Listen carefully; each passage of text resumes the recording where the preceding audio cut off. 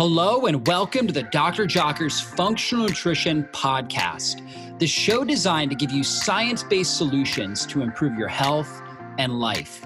I'm Dr. David Jockers, Doctor of Natural Medicine, chiropractor, and functional nutrition practitioner, and I'm the host of this podcast. I'm here to tell you that your body was created to heal itself, and on this show, we focus on strategies you can apply today to heal and function at your best. I'm excited about today's podcast, but before we jump in, I wanted to remind you to download this month's special gift at drjockersgift.com. From keto meal plans, smoothie recipes, to fasting quick start guides, we have a new complimentary gift every single month. To get your gift, simply visit drjockersgift.com. That's drjockersgift.com. Thanks for spending time with me, and let's go into the show. Many of you know that I am constantly testing different health tools to see what works and what doesn't. And one of my new favorite supplements is Carbon 60 or C60. It's a super antioxidant that lifts the oxidative burden at the cellular level. It basically acts like a free radical sponge that helps your body heal itself. And it does that by optimizing the efficiency of your mitochondria. And by making your mitochondria stronger, more resilient to stress, C60 helps you promote longevity, fight inflammation, boost immune function, supports healthy aging, healthy joints, and it increases your energy and mental clarity naturally. My favorite brand is C60 Purple Power because it offers 99.99% pure sublimated carbon 60 that's never been exposed to solvents, and it's delivered in 100% certified organic oils. They have it coming in avocado oil, extra virgin olive oil, MCT coconut oil, and they also have it in different flavors like cinnamon and orange. And I will tell you guys that most users notice an increase in energy and mental clarity after 30 days of use. I know that was the case for me. That literally, within about 2 weeks, I immediately noticed energy. I noticed better mental clarity. I just noticed that I was recovering from my workouts better. I was less sore and I had more energy for my workout the next day. That's what I'm all about. I'm about biohacking. I'm about optimizing my performance. And I found that C60 Purple Power really delivers when it comes to helping enhance my energy, my mental clarity, helping me recover from my workouts and be the best that I can be. Basically, all I do is I take a teaspoon a day. A lot of people like to add it into, a morning coffee or anything like that. I typically took it with my lunch and I was noticing results. Guys, if you want to check out the C60 Purple Power, I've got a special discount coupon. It's Jockers. Just use my last name, Jockers, and you can go to shopc60.com/Jockers or www.shopc60.com/Jockers. Use the coupon code Jockers at checkout to save 15% off today. You guys are going to love the C60 Purple Power. This podcast is an audio recording of one of my most popular YouTube videos on how visceral fat, which is the fat that's deep in your system, how that drives up inflammation. We used to think that fat was just kind of a storage form of energy, but now we realize it's actually an endocrine organ.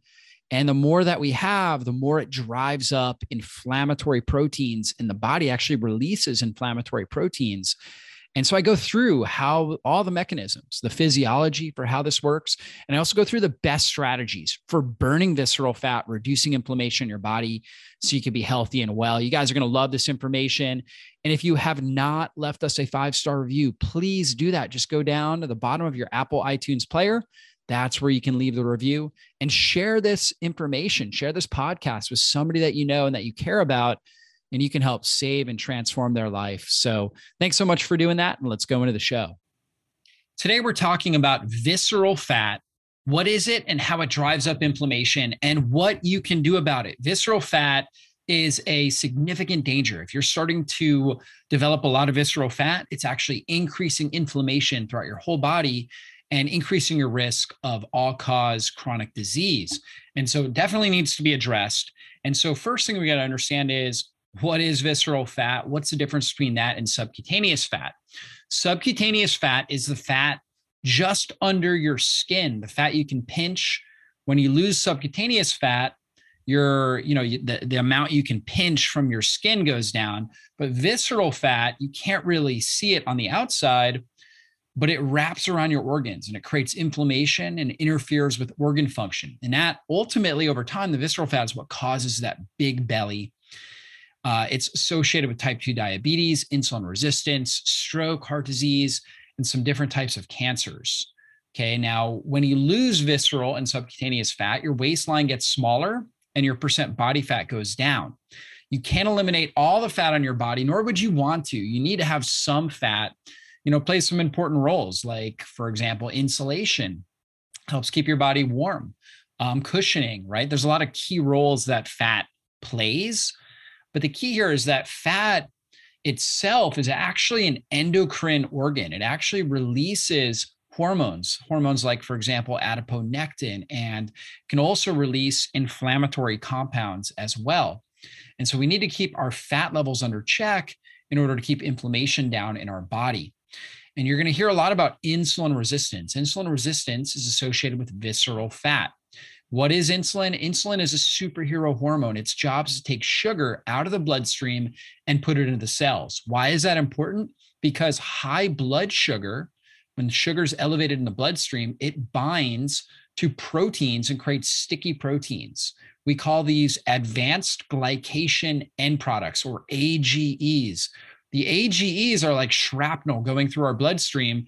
They destroy the endothelial lining of our blood vessels, damage our kidneys, they damage our nerves, and they create massive inflammation and stress in our body. So insulin helps take the sugar and put it in the cells where it can be used as energy. However, the problem is, when we develop insulin resistance, that is when our body's producing a lot of insulin and our cells are no longer responding. Our cells can only handle so much glucose, so much sugar at a time. So if they're getting pounded with sugar and sugar is getting into that cell, over time, they dull. They become less insulin sensitive to prevent too much sugar from getting into the cell. And what happens now, insulin and sugar start to build up on the outside. First, insulin starts going up before your blood sugar goes up, because you need more and more insulin to tell the cell, or, insulin is kind of like a key. It opens up the cell. So you need more and more to get through the lock and open up the cell. And when you have higher levels of insulin, insulin turns on fat storage. It doesn't allow you to break down fat and use it for fuel. So you end up storing fat, and it also turns up inflammation in the body. And that can also turn up cravings as well. When you have higher levels of insulin, it's associated with having more cravings for carbs and sugar and processed foods. And we know that insulin, not only does it drive up inflammation, but it also lowers your liver detoxification pathways, so you don't detoxify as well. It can increase your blood pressure by causing more vasospasms in your arteries and blood vessels, and it creates more hardening in those blood vessels, drives up your LDL and your triglyceride levels, and lowers your HDL, or your healthy or protective cholesterol. So you end up with the terrible triad of high LDL, high triglycerides, and low HDL. That's a classic sign of insulin resistance. In women, high levels of insulin can also cause higher testosterone, which can lead to a condition like PCOS, polycystic ovarian syndrome, or cystic acne. That's often associated with higher testosterone in women, and that's related to the insulin resistance. Get the insulin under control, the testosterone gets back in balance. For men, they end up with higher amounts of estrogen. There's something called aromatase, where the body releases an enzyme called aromatase, which takes testosterone and converts it into estrogen. And aromatase is released by the fat cells. So the more fat we have, the more we are converting testosterone into estrogen for men. And so men with higher estrogen levels, we call that andropause, where men will start to develop some level of breast tissue, their libido goes down, they develop, they have the belly fat, loss of muscle tissue, loss of drive, mental drive. They typically are depressed or apathetic. So it's not a good state to be in. And then insulin can also drive up oxidative stress. It will drive up oxidative stress and age the cells. And it can also cause mood imbalances by causing imbalances in neurotransmitters and the sensitivity of those neurotransmitters, things like dopamine and serotonin, because all these hormones work together, and insulin, testosterone, estrogen all work together in the brain to create the right balance of these neurotransmitters. Now, here are some signs that you have insulin resistance. You tend to be overweight, and you have trouble losing weight, like weight loss resistance, for example. You try changing your diet and exercising, but it's just really hard for you to lose weight. That may be a sign that you have higher amounts of insulin in your bloodstream. You tend to have a large appetite and you crave sweets after meals. So you eat a big meal, but then you still, even though you ate a lot of food, you still have this craving for sweets. And then you eat the sweets and it still doesn't relieve the cravings. Why is that? Because your cells actually need more sugar, but they become so blunted now to insulin that they can't get the sugar into the cells. So the sugar just piles up in the blood, and you're having a lot of trouble actually getting into the cells to relieve the craving. And then you feel more tired after meals because insulin really drains our energy. The inflammation really drives down mitochondrial function. So we feel really tired, especially after meals.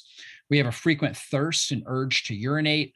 Again, hormone problems like PCOS or estrogen dominance, even things like endometriosis can be associated as well with insulin resistance. Again, males, low testosterone. So all the things we talked about there. Also a lot of skin issues. This can be for men or women. Things like acne, skin tags, skin pigmentation changes, all associated with insulin resistance, high blood pressure, and high triglycerides as well. Now, when we talk about going back to visceral fat, we know the link with that and insulin resistance. When it comes to fat cell growth, there's two major types: hyperplastic fat cell growth or hypertrophic and hypertrophic fat cell growth. And they're not the same. They affect your body differently. With hypertrophic fat cell growth, your fat cells get too big. So hypertrophy, like when we think about hypertrophy from a muscle building perspective, it's a good thing. We want to build muscle.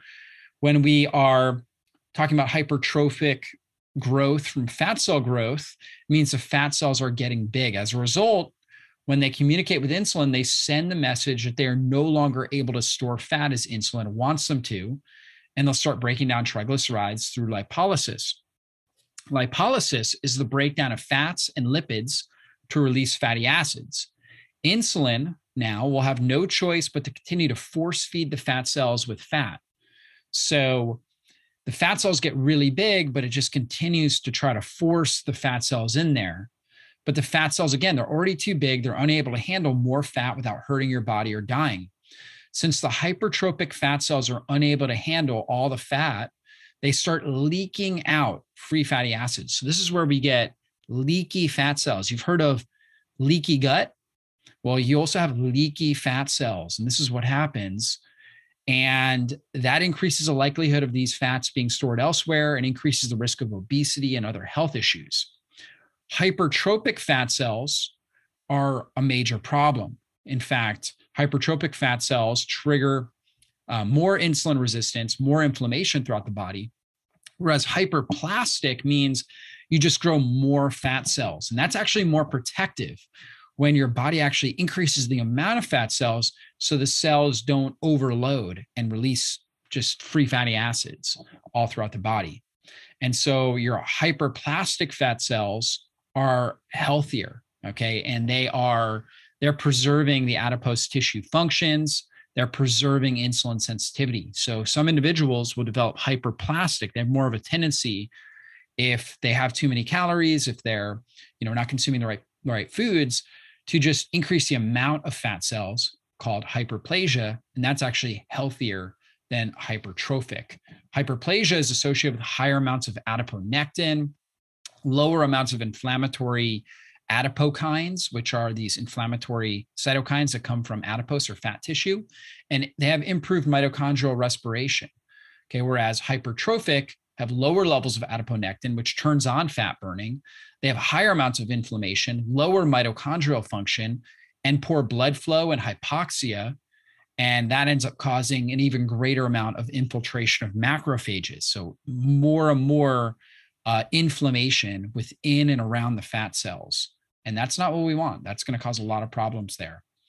So again, fat cells, when we're looking at this, a good functional adipocyte is hyperplastic. Hyperplastic is is better. Like, so if it gets overloaded, it will split and turn into multiple fat cells as opposed to just getting too big. And then it spills out. If it's hypertrophic, it spills out and causes more inflammation and causes more problems. And so the next thing we'll talk about is really how it sends out some of these inflammatory signals. A recent 2020 animal study published in Nature Metabolism found some link between inflammation in the fat tissue and obesity.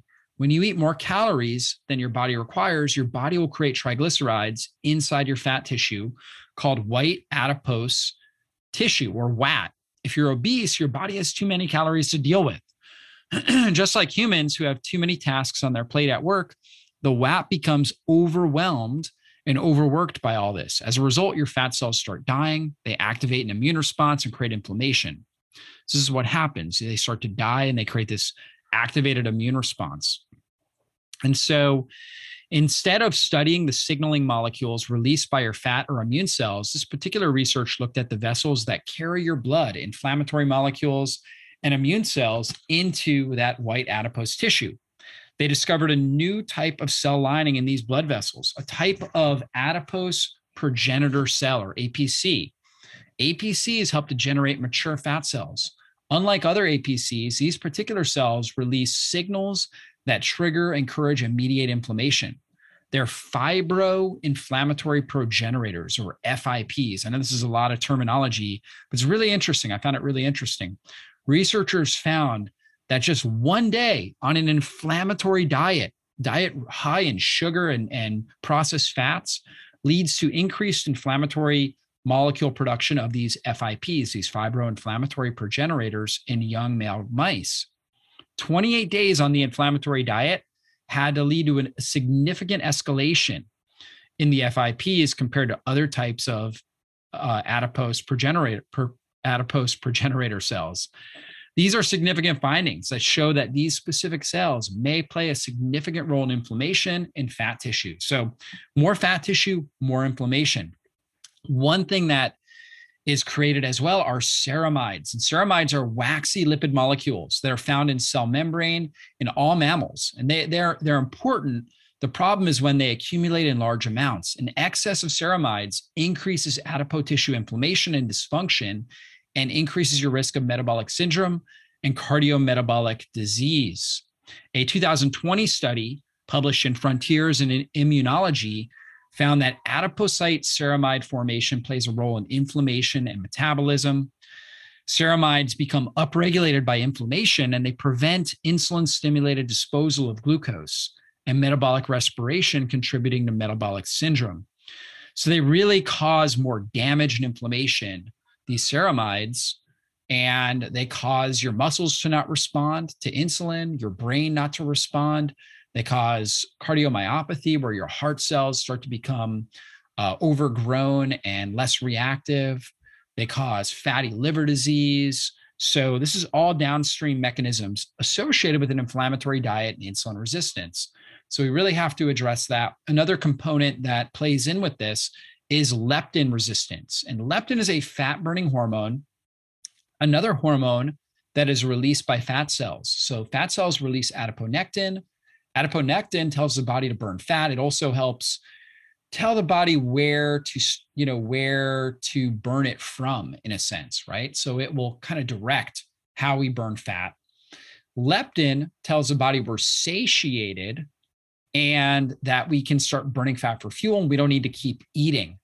However, when we have higher amounts of inflammation, right, higher amounts of these FIPs and ceramides, it ends up blunting the effect of leptin, and we get leptin resistance, where the brain is no longer able to hear the message from leptin. So we have higher leptin, but the brain's not sensitive to it, and we just continue to eat, and we continue to have cravings.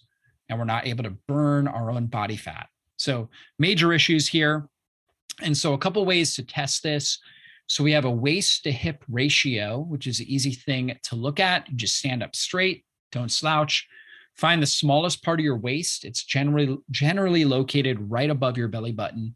Measure your waist circumference with a tape measure. Find the widest part of your hips or buttocks. Measure your hip circumference there with a tape measure, and then calculate your waist to hip ratio. You just divide your waist circumference by your hip circumference. So for women should really be 0.8 or below.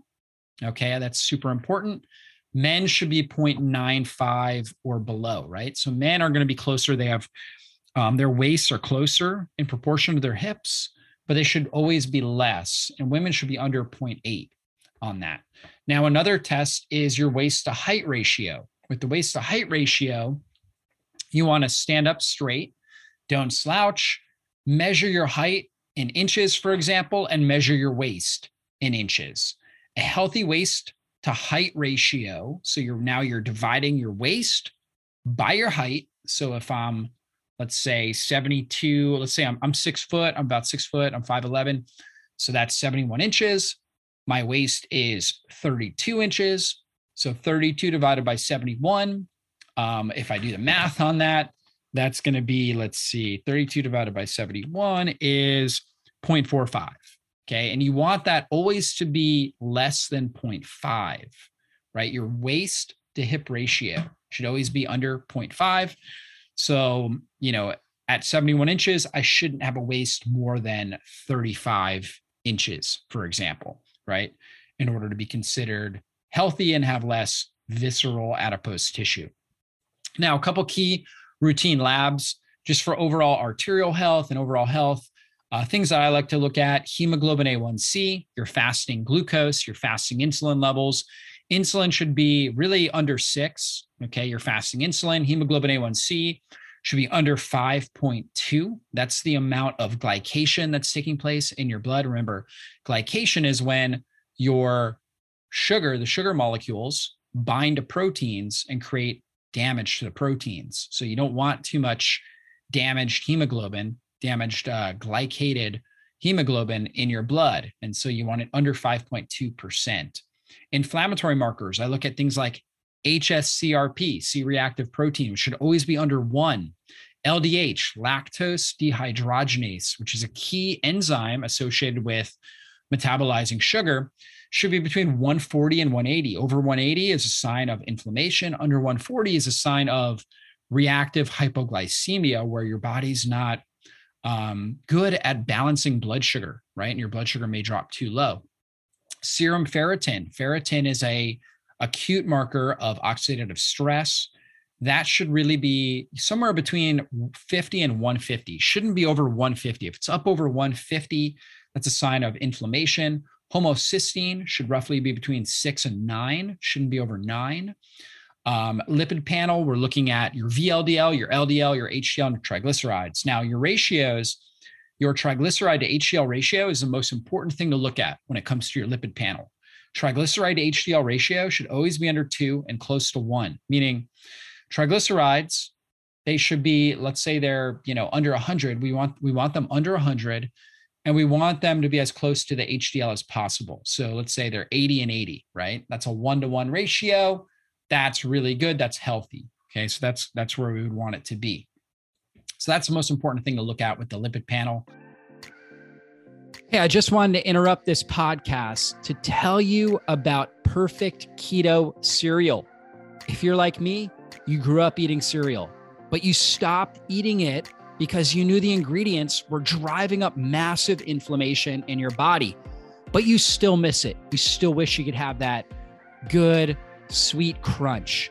And that is why I wanted to tell you about Perfect Keto cereal, which is a grain-free, keto-friendly cereal with ingredients you can actually trust.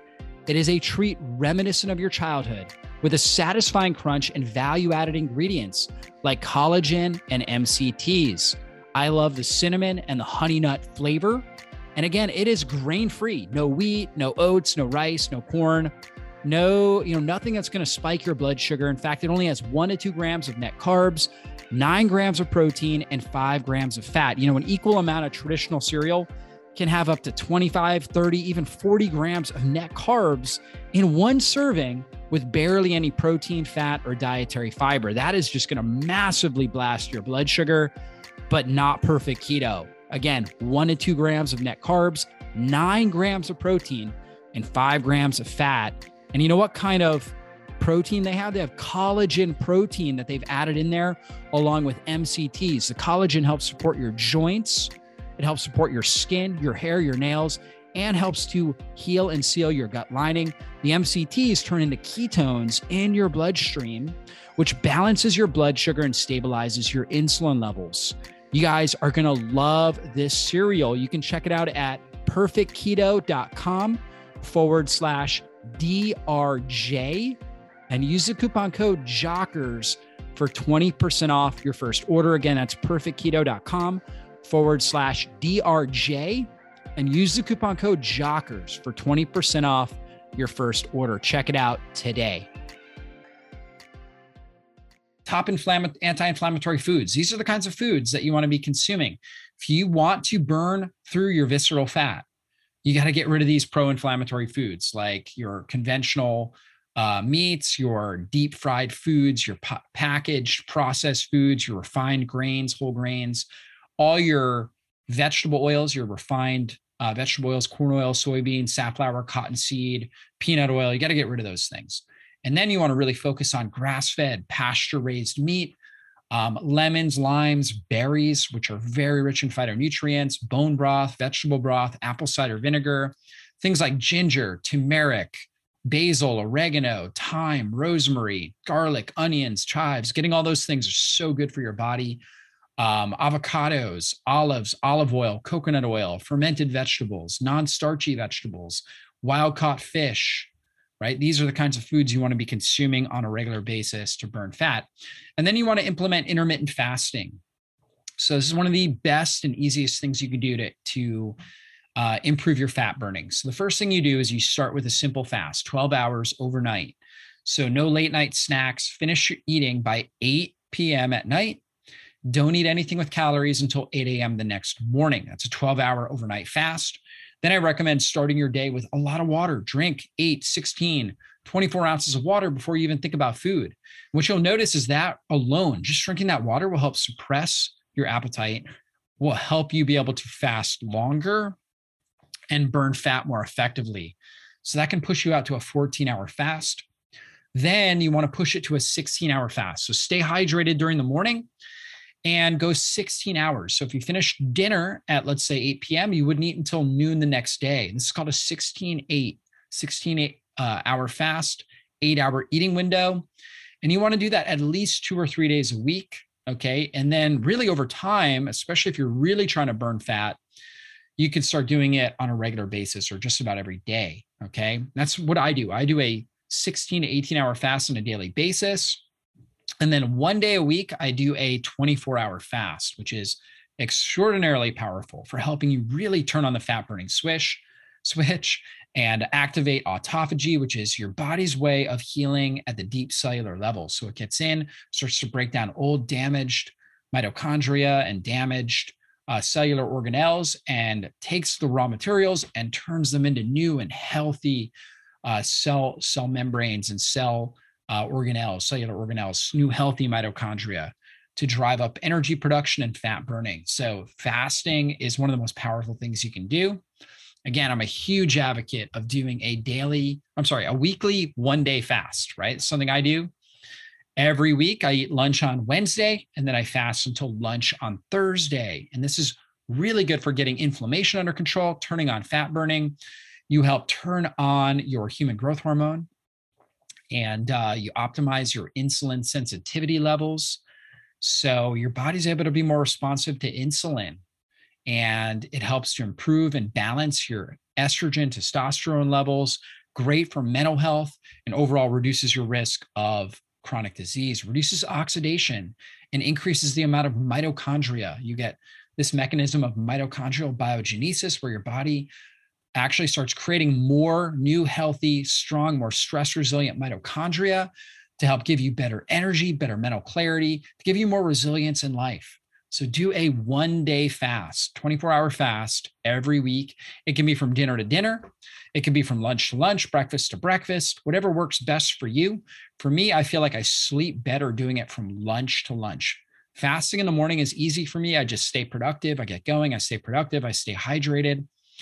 Usually around the middle of the day, somewhere between 12 and 2 o'clock, I want a little bit of a break and I want some food. And so for me, eating then, and I eat a nice big meal, and then I'm able to fast no problem through dinner, and I actually sleep better, more effectively and deeper at night. So for me, that tends to work great. But you got to figure out what works best for you for that sort of fast. Now, when you do this, again, when you're fasting like this, you are turning on ketones. Ketones are a metabolic byproduct of fatty acid metabolism. So when you start burning fat for fuel, your body will create ketones. Ketones can cross through the blood-brain barrier, whereas fatty acids can't. And they fuel the brain. And they also turn off inflammation in the brain. So when you have insulin resistance, you have high levels of inflammation impacting all parts of the body, including the brain. And that increases your risk of neurodegenerative conditions later in life. But when you get the ketones turned on from doing a fast, eating a lower carb diet, improving your insulin sensitivity, now you're able to use ketones for fuel. And they're a much cleaner energy source than glucose. Glucose, when we burn glucose, we produce a lot of oxidative stress and inflammation in the body. When we burn ketones, significantly less oxidative stress, significantly less inflammation, and significantly more cellular energy. We also turn on, again, the production of these mitochondria, which when it comes to the brain is really important because the brain is the most dense area for these mitochondria. And the more mitochondria you have in your brain, the more sharper, clearer you're going to be able to think, the better your memory is, the better your mood, and your overall quality of life is going to be really very much dependent upon the quality of your mitochondria within those brain cells. And so super key. And again, when you're fasting, your insulin goes down, right? No insulin available. So your body turns on fat burning and starts using fat for fuel. So here are some ways to do a 1-day fast. Again, 22 to 24-hour fast is a great approach. So again, lunch to lunch, dinner to dinner. You could also do a 36 to 42-hour fast. So especially if you're really trying to lose weight, ramp it up even more and go from, for example, eat dinner Sunday night and fast until, let's say, lunch on Tuesday. Okay. And that will really ramp up fat burning and give you even greater levels of autophagy and cellular healing and dampen down that inflammation. You can also do a 5-2 fasting schedule. And I've done this before as well, where you do 2 1-day fasts on non-consecutive days each week. So it could be like Wednesday and Saturday, for example. So you might do a 24-hour fast on Wednesday, and then you might do it on Saturday, lunch to lunch, dinner to dinner, however you want to do it. And that will also give you great fat burning and cellular healing results. So try that out. Again, as I was talking about, fasting increases ketone production and utilization in the body. And that's one of the most powerful things because it's a stressor on the mitochondria. And when the mitochondria are stressed, they go through this process of autophagy where they break down bad, damaged, dysfunctional mitochondria. If we have too many dysfunctional mitochondria, that's going to greatly increase our risk of heart disease, cancer, all different types of metabolic diseases. So we get rid of these things, and then we actually develop young, healthy, strong, stress-resilient mitochondria that are going to give us greater quality of life. Now, beyond fasting and good nutrition, we also need to prioritize good sleep. Okay, sleep is super critical to fat burning. If you're not sleeping well, you're going to have higher amounts of stress hormones throughout the day, and you're going to have more cravings. It's going to be harder for you to fast, and you're also going to blunt your fat burning effect. So really got to prioritize good sleep. In order to do that, I recommend keeping your room as dark as possible, using a sleep mask. That's what I use over my eyes. Have your room cool, right? So keep it cool, have an overhead fan or something like that, and get under those covers. Avoid caffeine within 8 hours of sleeping. So, if you're going to bed at 10, no caffeine after 2 p.m. Don't eat within 3 hours of sleeping. Ideally, you want your body to have digested food before you go to sleep. Get sun exposure during the day. So get out in the sun during the day actually helps set your circadian rhythm. You want to exercise regularly, but not late at night. Okay. So exercise regularly, but not within 3 to 4 hours of going to bed. Okay. Avoid bright light after sunset. So dim your lights. You can put in like orange lights that kind of more mimic candlelight or fire, which is less suppressing on your melatonin levels. So that's helpful. Dim your lights, keep things dark. And then don't have goals after 9 p.m. You got to wind down. After 9 p.m., you shouldn't have goals. You should be really just preparing your body for sleep. You might be reading or having casual conversation with your spouse or a loved one, but you shouldn't have any sort of intense conversations or be doing anything like highly active or trying to accomplish goals, because that will stimulate more stress hormones, more cortisol, more epinephrine, which allow you to accomplish goals, but they also are counterproductive to good sleep. So you don't want to do that. You want to get out and move every day. Get out, walk on a regular basis, get out and move, but then also do strength training a few times a week, right? Where you're actually really intensely working your body. Okay. And so you should do upper body and lower body. I recommend doing 3 to 4 days a week of strength training where you are doing, for example, I like to do upper body on Mondays and Thursdays where I'm doing intense upper body exercises, strengthening my upper body. I do a push exercise followed by a pull, right? So like a push press followed by a row, bent over row or something like that. Push pull exercises. And then Tuesday and Friday, I do lower body where I'm doing squats, deadlifts, lunges. You want to be doing that strength training. You're going to build lean body tissue when you do that. When you build lean body tissue, your body will burn fat more effectively. It will reduce inflammation. It will increase those mitochondria. And it will teach your body to become a better fat burner. And you'll burn fat at night while you're sleeping. So you got to move and you got to do strength training. That's super critical. You can start small, right? Start with 1 or 2 days a week, but build up 3, 4 days a week. Give yourself recovery time. So remember, I work out upper body Monday and Thursday. So I have 2 full days of recovery after that upper body workout for my muscles to recover, to adapt, and to become more resilient and more efficient before I hit it hard again on Thursday.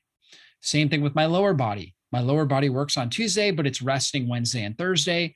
Then I hit it hard again on Friday. Then it rests for 3 days after that, right? And so that is how you want to go about this.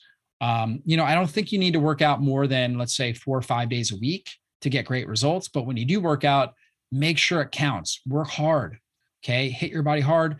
But then even on your off days, get out and move, walk, play with your kids. Just get out and get movement in. That's super critical. That will help you burn off the fat. So to replay that, anti-inflammatory nutrition, really focusing on nutrient-dense foods, keeping sugar down, getting rid of grains and starches, getting rid of bad fats like corn oil, soybean, safflower, cottonseed oil, all these processed vegetable oils, and doing our best to consume more grass-fed, organic, pasture-raised animal products that have lower toxic loads, and then consuming a lot of herbs and berries and healthy fats like avocados and coconut oil and olives and olive oil and non-starchy veggies, grass-fed organic meats, right? Really loading up on those things.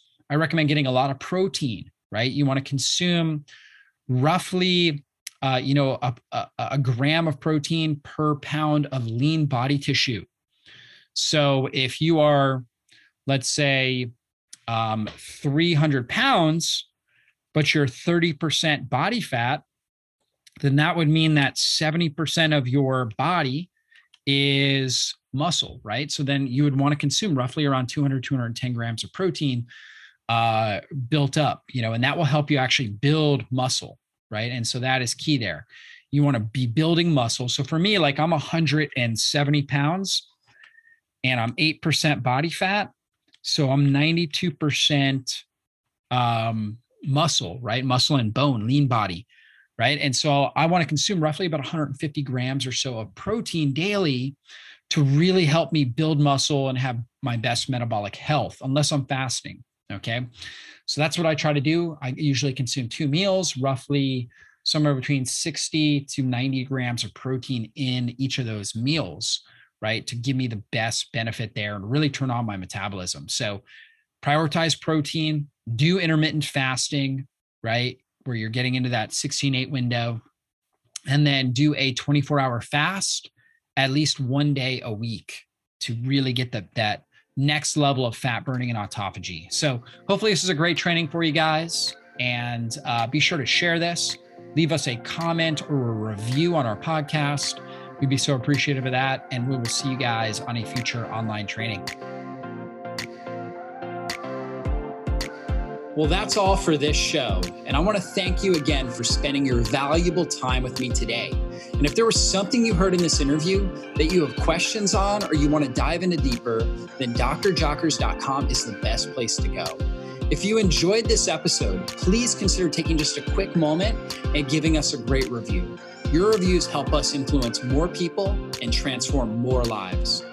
And if you took something valuable away from this episode, then please share it with someone in your life you know it can help. We'll see you soon on a future podcast. Be blessed, everybody.